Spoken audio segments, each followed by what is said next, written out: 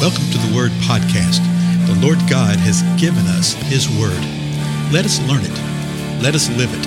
Let us rejoice in it. Spread the Word.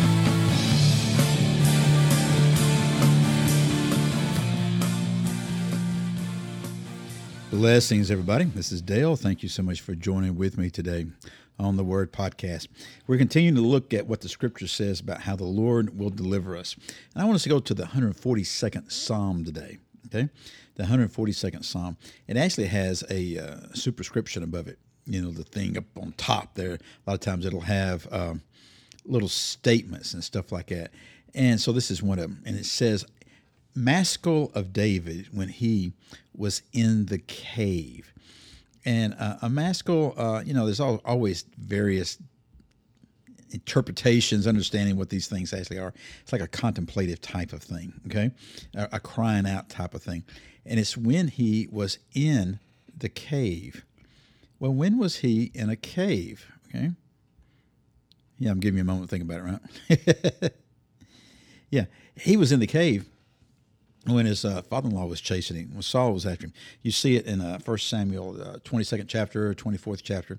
And so David is bringing forth this psalm. It's called a didactic, like a teaching psalm, a contemplative psalm, or a skillful psalm, which I would say all the psalms are quite skillful, right? But listen what he says. It's rather short. How long is it? It's 7 verses long. I'll read the whole thing, and it's toward the end when he talks about being delivered. But just listen at the state of affairs. Listen to what is going on in his life. Listen from what he needs to be delivered.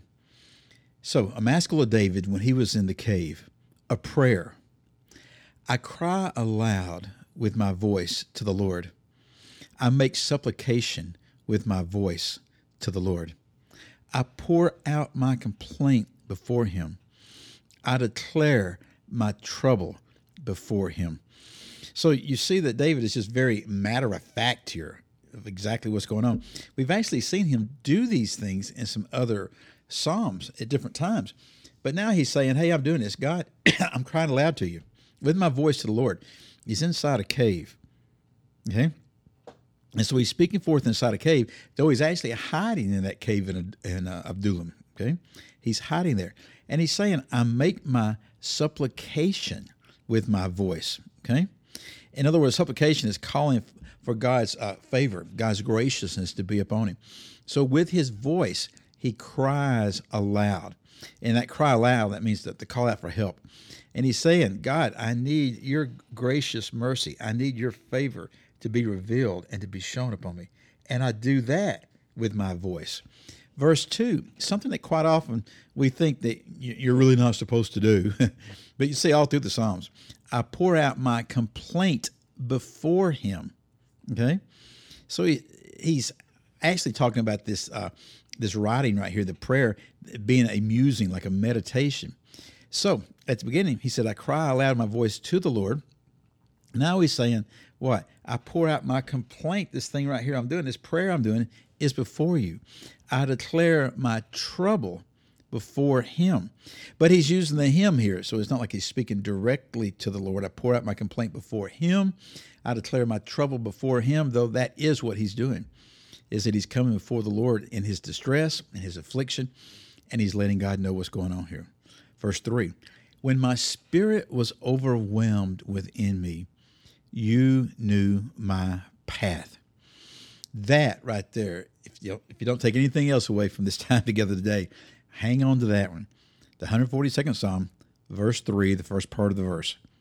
He says, you know what? Even when my spirit was overwhelmed, even when that which is me, my wind, my breath, the essence that is me, was overwhelmed, when it literally means to be feeble, to be faint-hearted, about to pass out.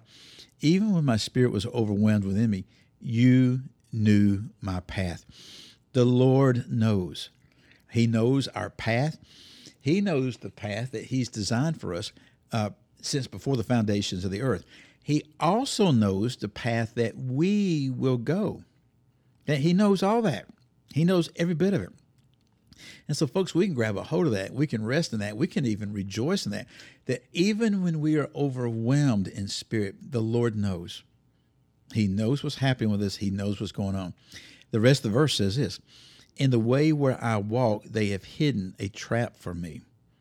So the enemies come against him, and they're trying to entrap him. They're trying to trip him up. Okay, spiritually, figuratively, literally, they're trying to trap him up. Remember, he's in a cave. He's hiding. Look, verse 4, look to the right and see, for there is no one who regards me. There is no escape for me. No one cares for my soul. So was David here in this cave alone and abandoned? No. He had men with him. His family and some men joined him when he started fleeing, afterwards. And he had like 400 men that grew to 600 men. So there were men about him. But he says, there's really nobody who regards me here.